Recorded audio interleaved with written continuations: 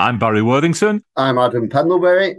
And I'm Graham Shinney. And this is the Progress with Unity podcast.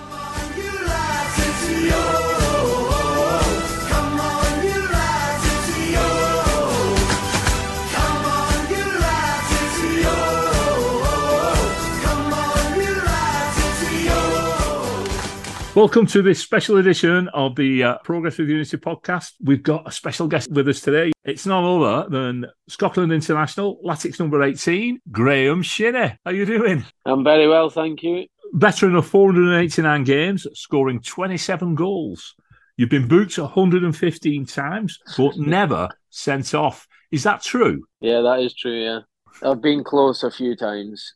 Not so much a second yellow, more of just maybe a tackle, like a straight red more than two yellows. But I kind of, once I get booked in a game, I know my limits and I know I can't really dive in as much as what I normally do. So it's the way I kind of play. I'm an aggressive, kind of tenacious player, and that's the way I play my game. But I know once I get booked, I need to calm it down a little bit. So yeah, I've always got control of my emotions. Right. You captained Inverness Calais to the 2015 Scottish Cup final and lifted the trophy as skipper. What a feeling that must have been. Yeah, it's unbelievable. I was still really young at that point. I don't know what age I would have been, but I was still young, maybe 22, 23, I think I was. So 24. 20, was I 24? So yeah, still young as a captain. So to have done that, and it was my last season. Obviously, I was on my way to Aberdeen at that point. I'd signed a pre-contract, so to go out in that way and to leave the club as a Scottish Cup winning captain, and they also got European football through the league position as well. So it was a perfect way to go out. Just on that point, had you been captain for a while, or was it that season? Because you're right, it is relatively young, isn't it, for a captain? Well, I wasn't actually the club captain at the time. Our club captain was an older player called Richie Foran, and he had a long-term injury, and he had it for a while, and I think that might have been his last season as well. So he was kind of on his way out of football and moving on to different things. So I wasn't actually the club captain, but I'd basically been the footballing captain for the whole of the season. So I felt as if I was kind of the captain of the team, not really of the club. So yeah, I still felt like I had the responsibilities of a captain on the pitch. I just didn't have the responsibilities off the pitch. Was Terry Butcher still gaffed at that point? No, he had left. He had went to Hibs. John Hughes had come in the year before that. Terry Butcher had done really well with the club, obviously, and Hibs were without a manager and took Terry Butcher away from us. And we got a new manager in called John Hughes, who was unbelievable, unbelievable coach. The way he wanted to play football, and he won us the cup. You moved then to your own town club, Aberdeen. You got to 3 cup finals and finished second in the league as well. And each time you were runner-up to Celtic. Yeah, that's one frustration of mine in football, is that Aberdeen team that I played in over the years were good enough to win a trophy, and we just couldn't get it over the line. But I think we came up against a Brendan Rodgers Celtic team one of the years, and we finished second in the league and runners-up in both of the cups. And I think if it wasn't for Brendan Rodgers that year, we definitely would have won something. The strength we had in that Aberdeen team was different class. A lot of players have moved on. Kenny McLean's played in the Premier League. Scott McKenna now in the Premier League. There's a lot of players. James Maddison, I don't know if he played in that team at that time, but he was there at some point. So we had a strong team, but we just came up against an invincible Celtic team that nobody could beat. Whilst you was there, you played against your brother Andrew as well, didn't you? I think it was the quarter-finals when he was at Hibs. Yeah, it was. It might have been the semi-finals actually, because it was at Hampden. So the semi-finals and the finals were at Hampden, and yeah, he came on as a sub. He didn't actually start the game, but he left the game on the losing side. So happy days. Yeah. Did you have a big rivalry with him? I know you played in local football together, didn't you? Then you went to Calais with him. Yeah, he moved there from Rangers. Did you have that brotherly rivalry between yourselves? growing up, we did really bad. It was more so me probably than Andrew. I was very competitive, but it was one of those feelings that Andrew used to beat me a lot because he was older than me at the time, and it used to frustrate the life out of me. So we fought every day outside in the garden, or we had a car park behind our house. We used to play football quite a lot, and it would always end up me probably starting a fight with him at some point. But as we moved on, obviously he was at Rangers, and when he was getting released from there, it was kind of me that sorted out his move a little bit, whereas Terry Butcher was obviously in constant contact with me, and I was in constant contact with Andrew at the time, and kind of keeping them both in talking, and ended up signing him. And 2 years we played together up there. It was unbelievable for the family, and for me and Andrew. And it's weird. It's like, I know we're brothers in that, but on the pitch there was that connection on the pitch. We always kind of looked out for each other for passes or for things like that, and quite a strange feeling playing together, really. And then I think I got Andrew a move to Birmingham with the amount of assists I probably set up for him. And he moved on to Birmingham, which he thoroughly deserved. He done really well at Inverness. And yeah, it was when he was on loan from Birmingham at Hibs that we played against each other in the Scottish Cup. So we've kind of been together in football throughout the years in different ways. At one stage it was playing together and then playing against each other. And then when I moved to Derby, I made my debut for Derby against Luton when Andrew was there, and he was playing in that game as well. So it's like we've just been in constant battles over the years. You moved to Derby in 2019. There was a little bit of speculation in the January that you might have been coming to us.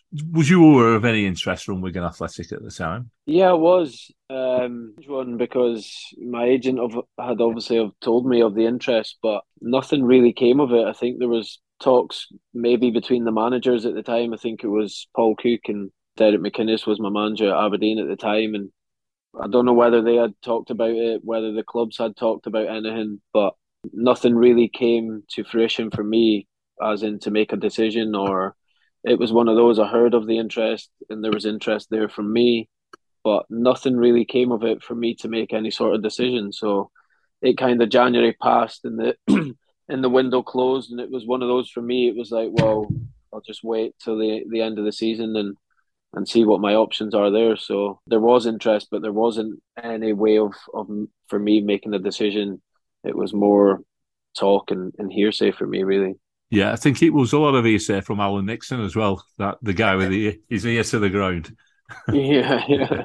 Seems to know a lot going on in Scottish football, though, doesn't he, Nico? He has a lot of contacts. Yeah, he does. I don't really know of him as such, but a lot of people take what he says as gospel, so he must have some pulling power. Yeah. He's got to get some of them right, hasn't he? If he throws that many out there, he's got to get some of them right. Yeah, I'm just thinking then when obviously you mentioned him playing with your brother, that we've had a pair of famous Scottish players before, the Caldwell brothers. I was just wondering whether there'll be a Shinnie reunited at any point. I hope so. I'd love to. Whether Wigan would want Andrew, I don't know, but I don't know. In my career, obviously, I'm 31 now and getting on a little bit, but I'd still love to at some point in my career maybe play with Andrew again, wherever that may be, or what it may be. It might happen further down the line, but you just don't know in football. You made just your international debut as well. Ali McLeish gave you your first cap. Yeah, he gave me my first cap. Yeah, it was in South America against Peru. I actually gave up my stag do to go away on that trip.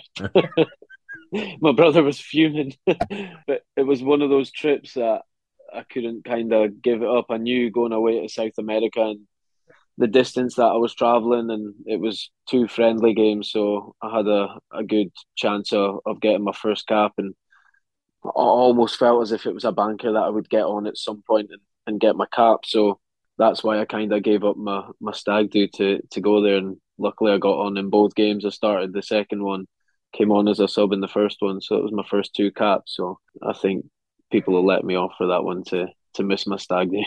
I think the listeners, knowing what I'm like, would say that it would be remiss of me to ask, where did you give up for your stag do? Where were you meant to be going on your stag do? Marbella.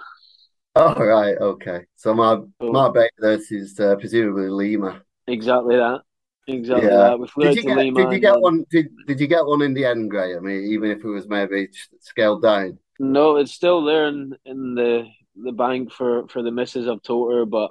Um, the football seasons are mad with my friends back home and my brother and everyone else. So we've not actually had the chance to get away yet, but it's still there. It's still Yeah. in the back pocket. Well, put it what way, I've been on a lot of stag do's, Graham, but I haven't represented my country. So I think you made the right decision. I think so, mate. I think so. You signed for Latics in January. You come Yeah. into a really settled squad. Max Power and Tom Naylor in midfield in them two midfield berths. What was it like coming in and trying to force your way into the starting 11? It was tough. It was a hard one because obviously there was a lot going on around Derby and admin, and I didn't think so much about football really. It was more of the football in terms of keeping Derby going and everything that came with that. So when I was moving through, it all happened so quick, and it was tough at that point. I loved my time at Derby. I loved the club. I loved the fans, but the situation was that I had to go, and Wigan was a big club that I was delighted to come and join. And then once I came here, obviously joining a team that was flying high, like you say, coming in, it was very difficult to break in the team. I played, I think, the Gillingham was my first game, and I had a little run of games of 3 or 4. But I think there was a few changes. I think Tendai had went to left back, Max had went to right back, and I felt like it upset the rhythm of the team a little bit, and that's maybe why the manager kind of reversed it and went back to what he had previously before January. And to be fair, it worked. The team were playing well. There was a lot of games, which I know the manager knew as well. He needed the squad. There was a lot of games coming up, but the boys handled it tremendously well, and were playing well every game. And it was one of those I had to just sit there and say, look, take my medicine. The lads are playing well. I can't complain. And I knew kind of in my head I was desperate for the team to get promoted, obviously, to be back into the championship. And I know what I can do in this league. So it was one of those I thought, if we can get promoted, enjoy it with the team, work hard in the off season, come back in pre-season, give it my all to have a fresh start and try and force my way into the team. So yeah, it was one of those I could understand the situation. I'm an older player, so I understand football, and it wasn't one of those that I was going to go and break down the gaffer's door. I accepted it. I knew what it was about, and I knew my time in the season to come was my time to try and really break into the team. And to be fair, that took me a little bit of time as well, but I've done it eventually. Yeah, moving on to this season, like you say, well, I think you've 4 starts have you made this so far this season.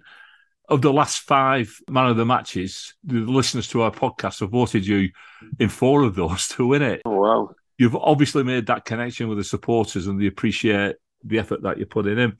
But like I say, I mean, it was difficult once to get in. You got a minute at Norwich, and then we went to Birmingham, and we had a player sent off. So strategic substitutions are made, aren't they? I think I came on around 65, maybe made a triple sub. It was me, Charlie Wyke, and Nathan Broadhead that came on. I was happy that I'd came on and was able to contribute to a win because like you say, my minutes had been very limited. I came on for a minute at Norwich, and I hadn't played much before that, so I was happy to at least get on and help the team to win that game, and then pushed on after that. That particular game as well, it was a special event with Charlie coming back after being out for so long and making that goal as well for Nathan Broadhead, didn't he? He laid the ball on. As a supporter, you could see the celebration of the players. I mean, it's obvious you're a very close-knit group. Yeah, definitely. Since I came in, and well, even before I came in, I kind of heard a lot about that and how good a dressing room it was and the characters that were in the dressing room. And it didn't take me long to see that when I was in. I settled in well in the dressing room. All the lads were brilliant.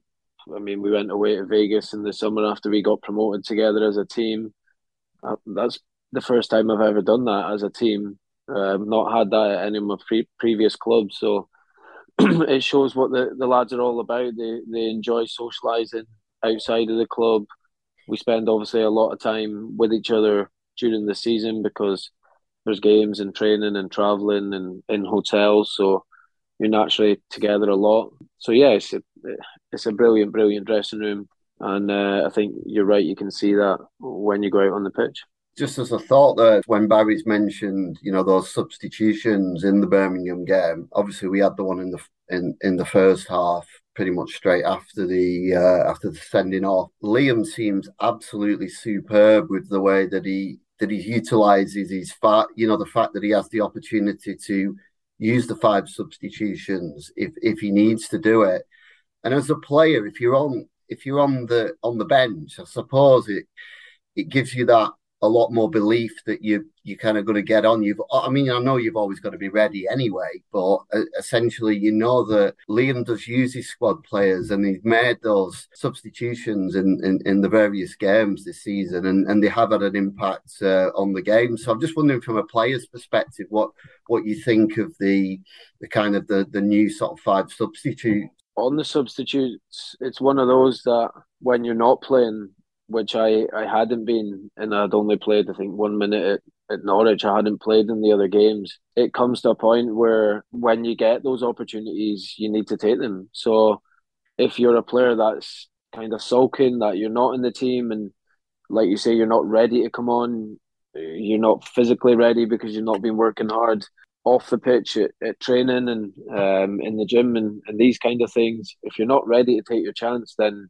you won't get in the team. The only way you can get in the team is when you're on the pitch to do as well as you can. And I think with those little kind of opportunities that I got, it kind of built on that Birmingham game where I came on and we ended up winning the game. And from there on, I then started to come into the team a little bit more. So I think for any players that are not in the team, it's one of those, you are frustrated and you have to be, because emotionally, if you're not frustrated with not playing, then you're accepting sitting on the bench, which is not acceptable. So yeah, being ready is part of football. The 5 substitutes I think is good, especially with the 3 stoppages.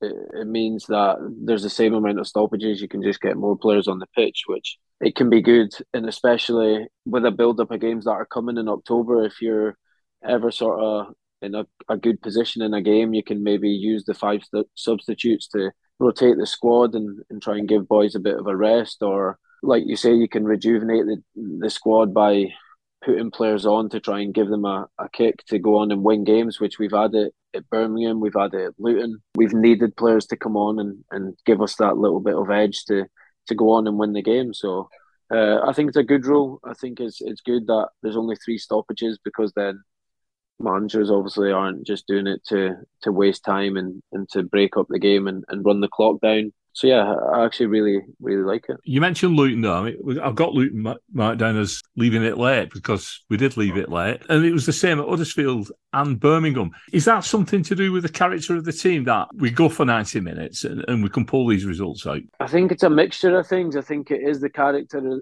of the team. I think it's the fitness and the work rate that we've had in pre-season, because pre-season was tough. It's one of the toughest I've had in recent years. It's not been too bad with COVID, and seasons have kind of merged into one. And when I was at Aberdeen, we had Europa League, so we didn't really get a lot of time off. But in terms of pre-season, it's the toughest I've had since probably Terry Butcher, who was very old school in his ways. It was almost like an army camp for a good week and a half. I like it. I'm that kind of player. Running is probably a big part of my game, and the lads came back in really good nick. We went to Spain, worked really hard. Training was hard. The boys put in a lot of work. We're doing triple sessions, sometimes even 4 sessions a day. And I think that reflects now in the games. Like you say, we've won games late in the game, which shows fitness levels are really good. And like you say, obviously character of the team to keep driving on and keep going right to the end. Testament to the boys. You mentioned there about the fact you like running about and that, but I just wondered if you're aware of your nickname, Shiniesta, and if Iniesta is a big, you're a big fan of his, and if not, which midfield players did you look up to as you were growing up? Yeah, I've obviously heard of the rumours for a few years. I didn't look up to Iniesta. I watched him a lot. I liked I like Sergio Busquets as a deep line midfielder. I like the three of them in that Barcelona team. There's a lot of midfielders that I watch. Even now, I still watch. I know I'm 31 now, but I still watch Toni Kroos, can run a game, raise the tempo when he wants. He can slow it down. He can just control a game. Luka Modric as well. Watched them against Celtic the other week. Luka Modric at 37 is still running the show in the Champions League. It's something to admire. So yeah, it doesn't matter what age I get. I still like watching these players. I grew up kind of watching Scottish football, and a lot of players in the league, Barry Ferguson, sort of Neil Lennon's, a lot of them kind of players, in Old Firm games and all that. So yeah, I've watched a lot of sort of midfielders over the years, and you try and sort of pick little bits out of their game that you can try and take it. Not many of them run about and kick people's heels and run about the way I do, but yeah, try and take little bits out of their game. Iniesta got kicked enough in that World Cup final in 2010 from memory. Yeah, he's not a bad one to be compared to. Yeah, unbelievable. That Spain team, the Barcelona team, I think is one of the greatest teams I'll probably ever see. I thought they were absolutely unbelievable. So watching these kind of players, it's something else. And you do try and take things out of the game. It's very hard because they are the top of the tree. They are elite, but there's no harm in watching them and trying to replicate little things that they do. That team that you mentioned, the sort of 2009 to 11 Barcelona team, and there was a question put to Alex Ferguson about which one of the Barcelona players would he sign, if given the opportunity. And he said, well, put it one way, it wouldn't be Mascherano.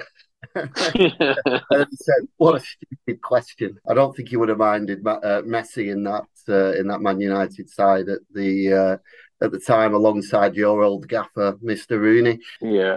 I don't think anyone would not want Messi in their team. Sort of renowned around here for having Scottish players. When we first got into the league in 78, Ian McNeil was the manager. He was from up your way, up Aberdeen Road, on which George Urquhart, who you probably don't know, Ian Purdy, who I'm sure you won't know. I mean, well before your time. But all through the club's history, we had the two Macs, didn't we? MacArthur and McCarthy. Lee McCulloch. Steve McMillan. I mean, there's just tons of them. And we even had Billy Mackay, didn't we? He came down from Inverness. Yeah. He didn't quite make it with us. He was good at Inverness as well. Obviously, Gary Caldwell as manager and player as well, as we mentioned previously. So very, very good links with Scottish players. I think that's the thing with English teams. The Scottish League, they can pick up gems for cheap. I know a lot of English youth players that come through and are very good, cost a lot of money.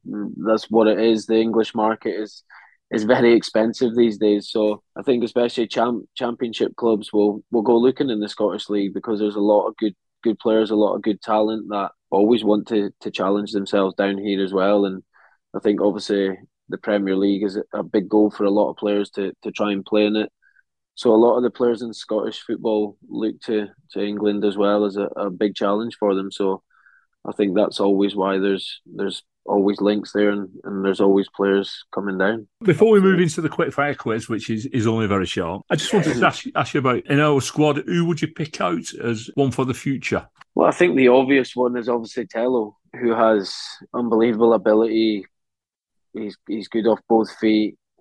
He can take the ball in tight situations. I think he's got a massive, massive future. I think obviously he's still young, so it's not expecting too much from him. Young youth players can have a bit of sort of inconsistency sometimes. It's getting to know the game and getting to sort of used to playing good games regularly, having that sort of pressure on them to play well every week. And he's one that'll grow and grow and grow. Not physically, because I don't think he can get much taller.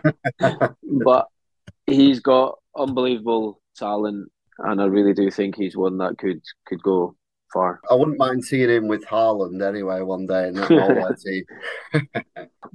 How far he could go, I don't know, but he's got the talent to do very, very well in football. Right then, quick quiz. I'm going to give you 4 players' names, and I want you to tell me what they got in common. Bruno Vale, Simon Slugger, Cammy Bell, and Lee Camp. They've all got something in common. Slugger, was that the keeper at Luton that let that goal in? Have they goalies that not that I've scored against, is it? Yeah, you've scored against all those keepers, yeah. Sluga, yeah, I scored a penalty against him. I forgot that, actually. Who was the other ones? Cammy Bell. Scored a few against Kilmarnock. St Johnston, he was that. Was it? Yeah. I You scored your first them as well. You scored your first goal against Craig. I can't remember his second name now, at Kilmarnock. Samson. Craig Sampson. Done my research. I scored 2 in that game against St Johnston because Jason Kerr was playing. I remembered that one. Oh, yeah. 23rd of October, 2019, 9:32 p.m. What were you doing? 2019. Scoring against Wigan. You got it, yeah. In the 92nd minute. That made it a long journey home for me, Graham. Thanks for that. That was only my 3rd game in for Derby. I couldn't get a game. A little bit similar to here. I couldn't get a sniff for about 2 months. And then eventually got in the team. It was a debut against my brother at Luton. Played really well. Got man of the match that day. And then I think we played Charlton. The game after that, we got beat 3-0 or something. And then I played Wigan was the next game. And then I scored a last-minute winner. So I kind of kicked on from that game. But it was a similar situation a little bit to here, as I couldn't get in the team. And then once I did get in the team, I kind of started to play well and cement my place a little bit. And I think that Wigan goal really cemented my place at Derby. So that helped me out massively. The last one, Smokies or Stovies? Stovies. For those who don't know, Stovies, man. It's a pan of lobbies. Stovies with brown sauce. Yeah, I love them as well. Graham, it's been an absolute pleasure. We've run out of time, unfortunately. Thank you very much for joining us. Pleasure's mine. Best of luck for the rest of the year.